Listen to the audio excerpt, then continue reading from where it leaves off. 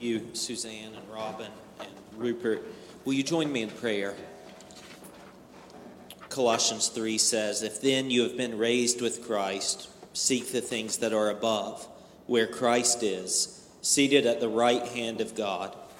Set your minds on things that are above, not on things that are on earth. For you have died, and your life is hidden with Christ in God. When Christ, who is your life, appears, then you also will appear with him in glory." Lord, we do pray the prayer that we just sung, that you would come not just now to be present with us, but that you would return to set all things right. And Lord, we pray that in the meantime, in the in-between time, that hope of your return would be fixed on you, that our minds would be set on things above. And so, Lord, we pray now that you would open our hearts and minds to your word, and that they might be so changed and moved to that end of setting our minds on the things above. In Christ's name, amen. So today, we finished Titus. And as you can see, I'm OCD enough for the church. It was what we needed to hear. It's what I've needed to hear. It's been so challenging for me as a pastor, and I hope it's been challenging for you as a congregation. I've never preached through the book of Titus, so this was a first. I've had a number of you tell me you've never heard a sermon series on the book of Titus. That's great. I'm glad that we've been able to have that experience together, and I hope that the changes we've seen, the way God has spoken to us in this book won't stop here, but will continue going forward into our future here at Monument Heights.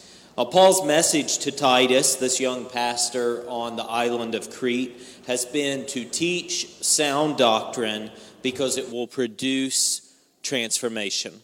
Sound doctrine leads to transformation. That's the amazing claim of the gospel. It has the power to change us from the inside out, to radically alter who we are, to reorder our loves and our desires and our priorities. And this has been seen throughout every generation of Christianity.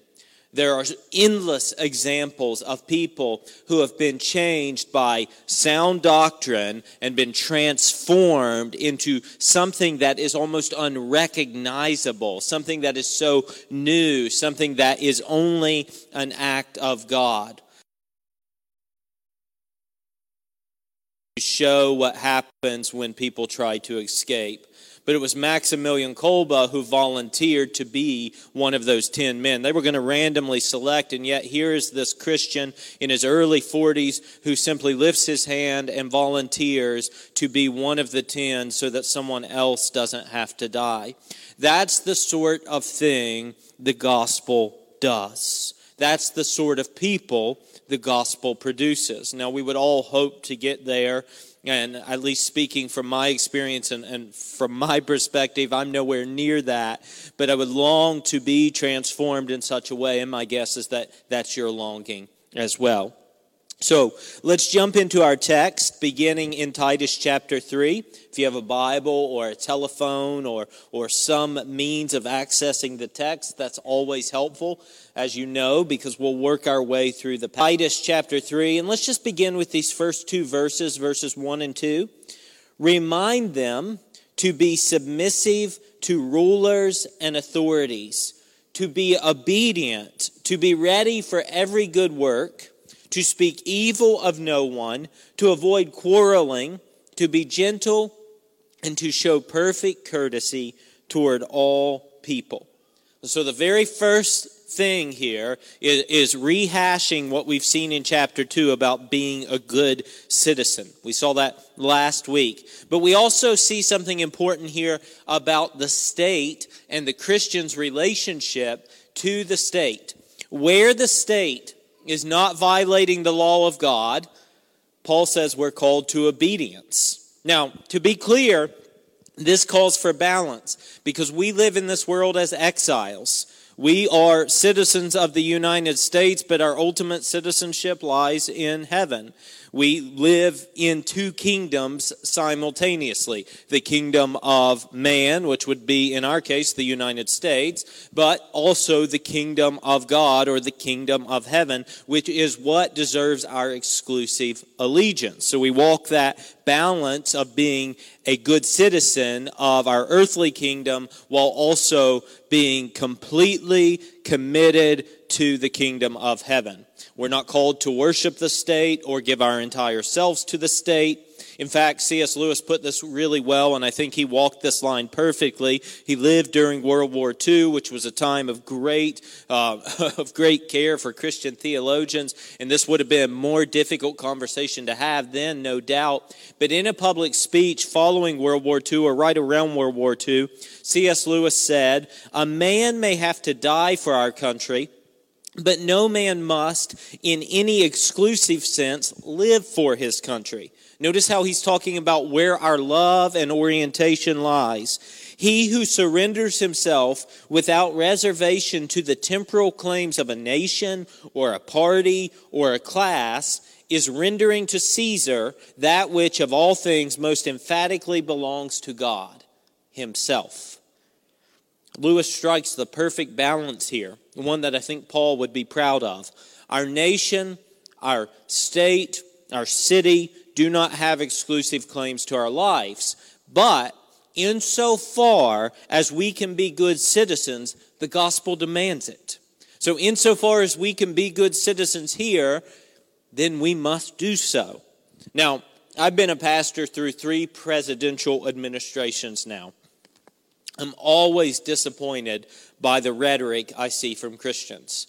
And by the way, those 3 presidential administrations have represented both of our dominant political parties. Paul is calling for submission here to rulers who are far more abusive, far more destructive than any that we've seen in the United States. There's not even a comparison. Around this time period, the Emperor Nero was dipping Christians in wax, sticking them on stakes, and lighting his garden with them. And Paul was saying, be submissive to rulers and authorities. Be obedient. Now, of course, we know elsewhere in Scripture that when those authorities overstep and overreach and go into overstepping what God has said, they say we must obey God rather than man. So that's always there. They never give themselves entirely to the ruler. But here Paul is calling for good citizenship. So my encouragement to you is to avoid engaging in the nasty and toxic talk of today. There's so much of that right now. Our political scene is absolutely toxic. Quit idolizing political parties and politicians. They can't save you. They can't save us. You can have opinions, of course, and you should. I would encourage you to do that because that's part of being a good citizen. After all, we live in a republic, in a democratic system where opinions and voting and all of those things are part of our system. Part of being a good citizen means actively engaging in those systems. But you must not engage in slander and disrespect. You must not engage in the way the world engages. And we'll see in just a moment the reason that we don't have to live like that. The reason that we don't have to put all of our hope there is because our hope lies in something much higher. In fact, as I read from Colossians 3:1, our hope lies in our Savior who is above. And all of this is in keeping with what we saw in chapter 2 last week. The concern is that our behavior would not give the gospel a bad reputation. And my behavior, your behavior would not give the gospel a bad reputation. How we live in society is an unavoidable witness to the gospel. Okay, just let that sink in for a minute. How you live, how you proceed in the grocery store, how you treat your co-workers, how you treat your family, your extended family, is an unavoidable witness to the gospel. Now, we tend to think lightly of Paul's list here in verse 2. Speak evil of no one, avoid quarreling, be gentle, show perfect courtesy toward all people. And we think, oh, this isn't that big of a deal. We don't tend to think of speaking negatively of others as a problem, or causing divisions, or being brash and combative, or being rude. But Paul says all of that is a detrimental witness against the gospel of our Lord Jesus. One of the greatest challenges facing Christianity in our day is the general public perception of our hypocrisy. They look at us and they say, those are a bunch of hypocrites. They dress up on Sundays, they talk a good talk, and they live just like everyone else. People look at our lives and they don't find them compelling. There's nothing interesting about them. There's nothing they would want. They don't look at us and say, I want what they have. They don't see any gentleness or patience or courtesy. In short, they don't see any change or transformation. Instead, they see people who claim to believe in a God that makes such a little difference in their life that if they quit believing in that God tomorrow, nobody would tell the difference. But for Paul, the gospel changes everything. Look at verse 3. For, remember that word's always key, because, so he's setting up this reason, right? The reason you don't do these things is because we ourselves were once foolish, disobedient, led astray, slaves to various passions and pleasures, passing our days in malice and envy, hated by others and hating one another. He says we're slaves to our passions. Now, I'm afraid we've weakened the gospel message. We've made it merely about praying a prayer so that we can go to heaven. And another mistake we've made is we make it one of human determination. See, on the one hand, we act as though humans are responsible for the gospel's effectiveness. We paint the picture of meek, sad Jesus knocking on a door, standing in the rain, hoping someone will open it up. In the vestibule of my church growing up, I still don't understand why pictures of Jesus are a prevalent thing in Baptist or Protestant churches, but they are. We had this picture of Jesus knocking on the door, and he's all meek and sad, and we would sing that song. I think there's one about him standing in the rain or something like that. And I know where it comes from. It comes from a misreading of Revelation chapter 3. But we act as though the gospel is something that can be hindered by humans. We act as though humans are capable of making a decision to pull themselves up by their bootstraps and get themselves out of the kingdom of darkness, to break the chains of sin, to quit being slaves to their passions and to their desires. But that's not the way the gospel is presented in the New Testament. The way the gospel is presented in the New Testament is that it is a massive invasion by the one true God. It is a dismantling of the powers of sin, Satan, and death that keep us captive, that have us bound, unable to do any differently. And as for our predicament, it is a lot closer to that of Lazarus buried in the tomb than sort of pulling ourselves up and dusting ourselves off. Remember what Paul says in Ephesians 2. You were dead in your trespasses and sins. You were dead. The metaphor is important. Dead people don't do much. According to verse 3 here in Titus, we were just doing what was natural. We were slaves to our various passions and pleasures. But the gospel is about God's unilateral and decisive action to break the natural order, to step in and invade territory that is largely held by the devil. That's a paraphrase of the Southern novelist Flannery O'Connor. Look at verse 4. Verse 4 says, but when the goodness and loving kindness of God our Savior appeared, see, notice this contrast he's set up. We were once like this, but when the loving kindness and goodness of God appeared. Do you see how it's all initiated by God? When his goodness and his kindness appeared. He does not say, but when we wised up. He does not say when we decided to change. He does not say when we realized we had a problem and we needed to fix ourselves. He does not say when we decided we needed to live a more reputable life. Instead, he says, when the blinding light of God's goodness knocked us to the ground like Paul on the way to Damascus. Now, verse 5, he saved us. Just let it sink in. He saved us, not because of works done by us in righteousness, but according to his own mercy by the washing of regeneration and renewal of the Holy Spirit. He saved us. We didn't save ourselves. Imagine being lost at sea.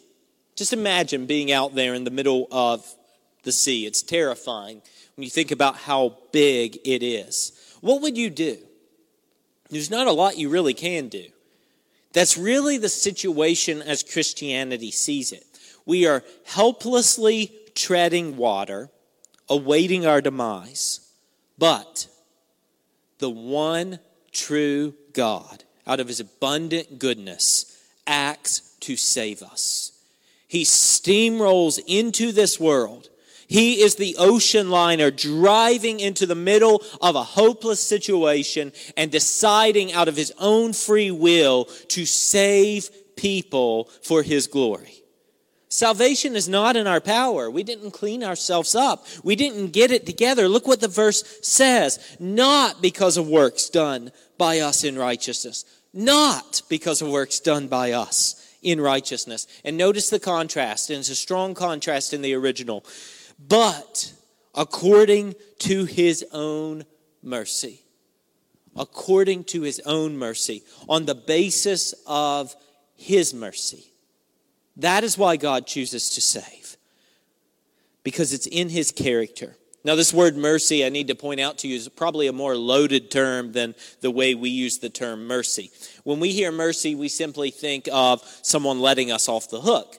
But this word mercy, at least the way it is typically used in the world of the Bible, is a loaded term. So in the Old Testament, if you've read the Old Testament, you know there's this term translated loving kindness or steadfast love. It's this great Hebrew word. It's just a single word, and it generally refers to God's unrelenting faithfulness, his unbreakable commitment to his covenant, his unequivocal compassion, anything like that.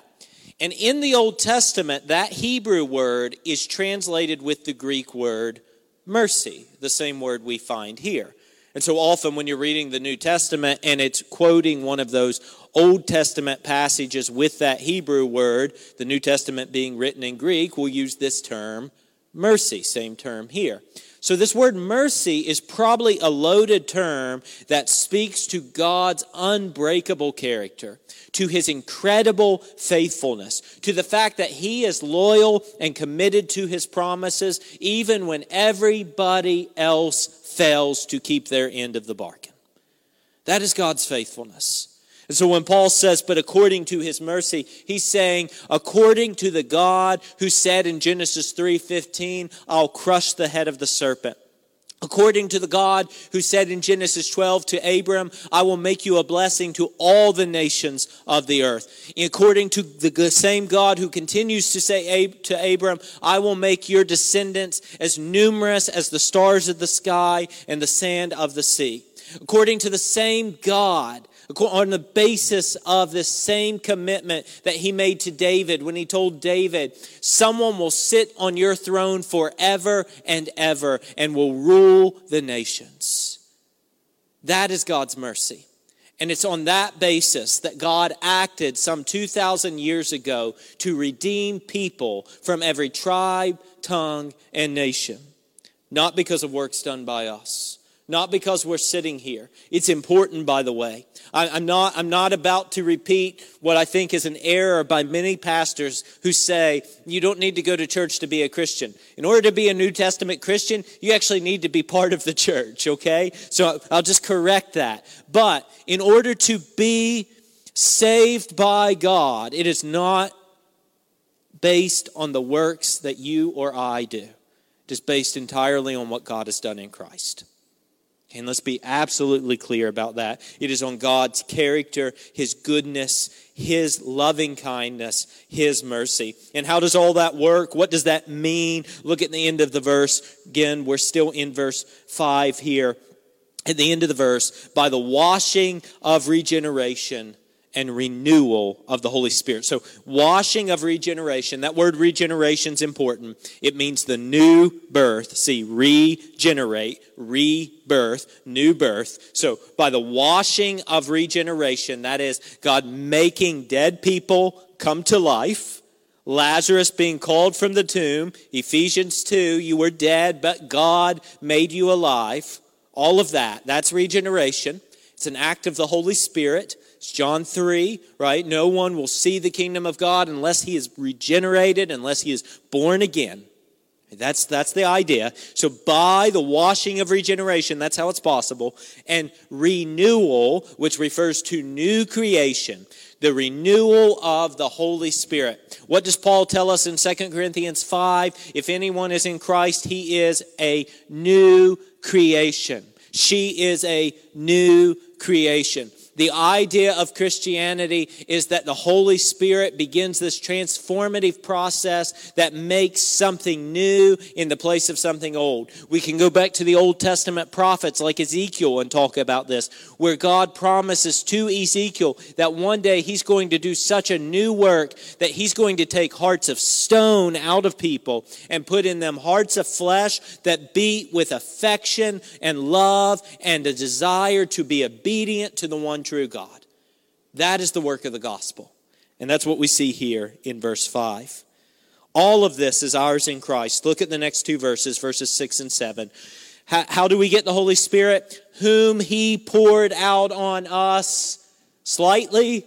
No, richly, lavishly, through Jesus Christ our Savior.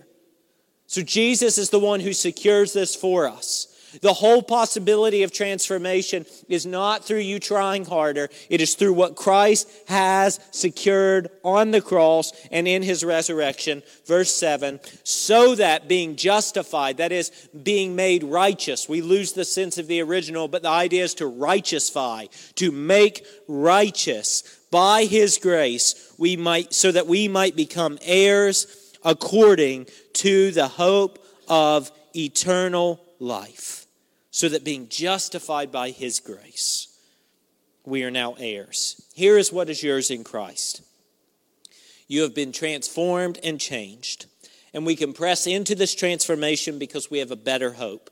We can live in this world patiently and gently because we are heirs of God's kingdom. The best things are yet to come. The best things are still ahead of us. We are heirs because Christ has made us righteous, i.e. has justified us by God's grace. This grace of justification, this hope of eternal life is what produces transformation. So make sure you get the order right. It is God's grace poured out upon us and then the Holy Spirit changing us from the inside out. Don't reverse those orders. Otherwise, you end up in a false gospel, a false Christianity. And now verse 8. This saying is trustworthy. And I want you to insist on these things so that those who have believed in God may be careful to devote themselves to good works. These things are excellent and profitable for people. Here's the command. Insist on these things. And that may refer either to the immediately preceding verses about the gospel, or probably more likely to the whole letter, to the letter as a whole, which has really been repeating the same idea, that sound doctrine, that the gospel rightly understood and rightly absorbed, changes our lives. It produces new character. It produces a new way of living and being in this world. So insist on these things. Notice that this teaching, this truth of what God has done in Christ, should lead to transformation. Look again at the verse. Insist on these things so that those who have believed may be careful to devote themselves to good works. And that good works is a theme that's repeated throughout the letter, and especially here in our section.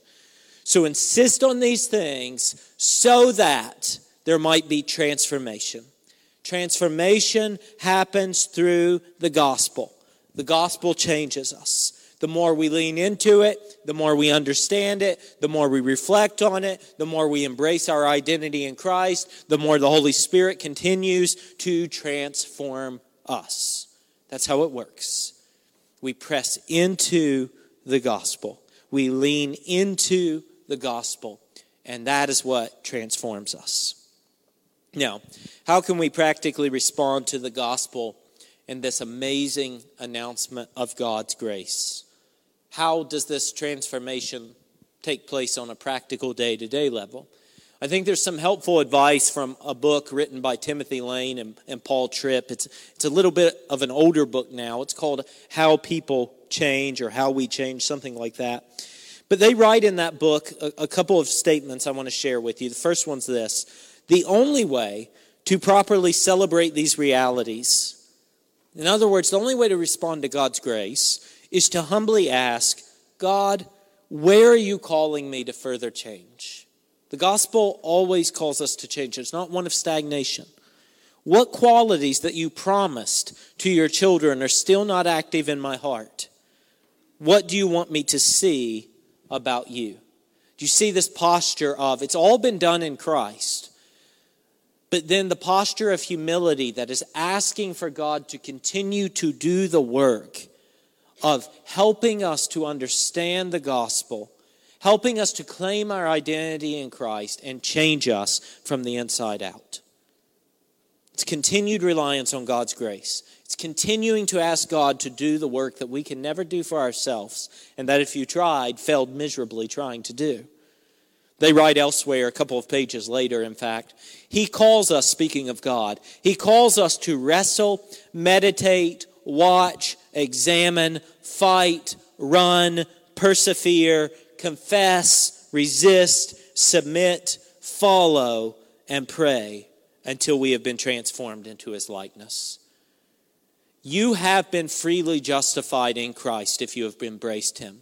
Now the only thing to do is to press in, to ask God to do what God promised to do, to lay claim to the promises and the authority that are yours in Christ. What Paul says in Ephesians, you have been raised with Him, with Christ, and seated in the heavenlies. Remember a few moments ago I said that we are simultaneously citizens of the kingdom of man, which in our case happens to be the United States, and the kingdom of God, which is the kingdom of heaven. And in Ephesians, Paul says that reality has already taken place. He says you are seated in the heavenlies currently. It's bizarre. Somehow you and I have been caught up in this cosmic conflict and cosmic plan of God that has us caught both in this world and also in the heavenly realms, those realms of the supernatural. And so our job is to lean into that reality so that God might continue to transform us. Notice what Paul said at the end of verse 8. These things are excellent and profitable. The good life isn't more money or more fame or more success. The good life is being transformed into the image of Christ by His gospel. That's the good life. Now remember, Paul is writing to combat some issues in the church. The character in the next few verses is the opposite of what we've just seen. You can see that contrast here when he says in verse 9, it is unprofitable as opposed to being profitable. So verse 8, this is profitable. Verse 9, this is unprofitable. So he addresses this conflict in the next three verses. Let's look at 9 through 11. 9 through 11. But avoid foolish controversies. See, don't do this. He's told us what to do. Now, avoid foolish controversies, genealogies, dissension, and quarrels about the law. Why? For they are unprofitable and worthless. As for a person who stirs up division, presumably through these things, after warning him once and then twice, have nothing more to do with him, knowing that such a person is warped and sinful, he is self-condemned. The gospel calls for transformation. Sadly, we don't always see it. Sometimes we see no transformation, and our response, unfortunately, in our day seems to be just to shrug our shoulders and say, well, I don't really know what to make of that. But notice what Paul says. If there is a person continuing to stir division, failing to be transformed by the gospel, warning them once or twice is sufficient before breaking fellowship. Now, why would he say that? Because he says that person has revealed a failure to embrace the gospel. He says they are already self-condemned because the gospel hasn't taken root in their heart. They aren't interested in Christ. They are interested in their own desires. They are not showing a transformation. See, they are doing what verse 3 said. They're still being foolish and disobedient, led astray by their passions and desires. The gospel hasn't taken root in their heart. Again, I remind you that such issues in the church can't simply be overlooked. Too many churches act as though this is just par for the course, that factionalism and stirring up division and causing issues are just routine and to be expected. And we pat people on the head and say, well, that's just how they are. But Paul says such things are toxic and cancerous. They require removal, not passive peacekeeping. The hope, of course, is restoration. We saw that earlier in the letter. The hope is always that the person would repent, that the warning would cause them to respond and repent and change their behavior. But we can't be afraid to address destructive behavior within the church. When churches are afraid to address the destructive behavior, that behavior festers, doesn't it? And it creates further problems. It doesn't go away. It puts its roots down deeper, and we all know the stories of what happens. It may sound harsh, but think about it this way. When the church faithfully addresses toxic behavior, and by the way, we don't do this on our own authority. Right? I'm standing up here saying this, but I don't go to a person and say, I'm righteous, you're not. Here's the problem with you. We do it knowing full well that every single one of us is a sinking ship apart from Christ. But also realizing that the gospel calls for our obedience. It calls for our allegiance. It calls for transformation. And that the evidence of a life changed by the gospel is the fruit that life bears. So when the church addresses toxic behavior, it sends a signal to everyone watching that the gospel should produce transformation. When a church takes disciplinary measures against a divisive member, everyone watching, both within the church and outside the church, sees that church takes hypocrisy seriously, that it cares about holiness, and that the gospel calls for transformation. No longer can the neighbors look at that church and say, well, you know what? They're just a bunch of hypocrites. They look at the church and they say, well, at least they take things seriously. Then Paul closes with a fairly typical conclusion in verses 12 through 15. When I send Artemas or Tychicus to you, do your best to come to me at Nicopolis, for I've decided to spend the winter there. Do your best to speed Zenas the lawyer and Apollos on their way. See that they lack nothing. And let our people learn to devote themselves to good works. There it is again. Devote themselves to good works, so as to help cases of urgent need and not be unfruitful. Notice how he repeats his concern that they devote themselves to good works. Good works are actions that evidence gospel transformation. That's what it means to be fruitful. He doesn't want them to be unfruitful. In the present context, these good works especially seem concerned with caring for fellow believers. Notice he says, speed Zenas and Apollos on their way and see that they lack nothing. Take care of fellow believers. The way that a church takes care of its members is one of the greatest witnesses to the gospel. Notice how he says in verse 13 that they should lack nothing. Then he concludes by reminding Titus of the gospel of grace. Verse 15. All who are with me send greetings to you. Greet those who love us. How? In the faith.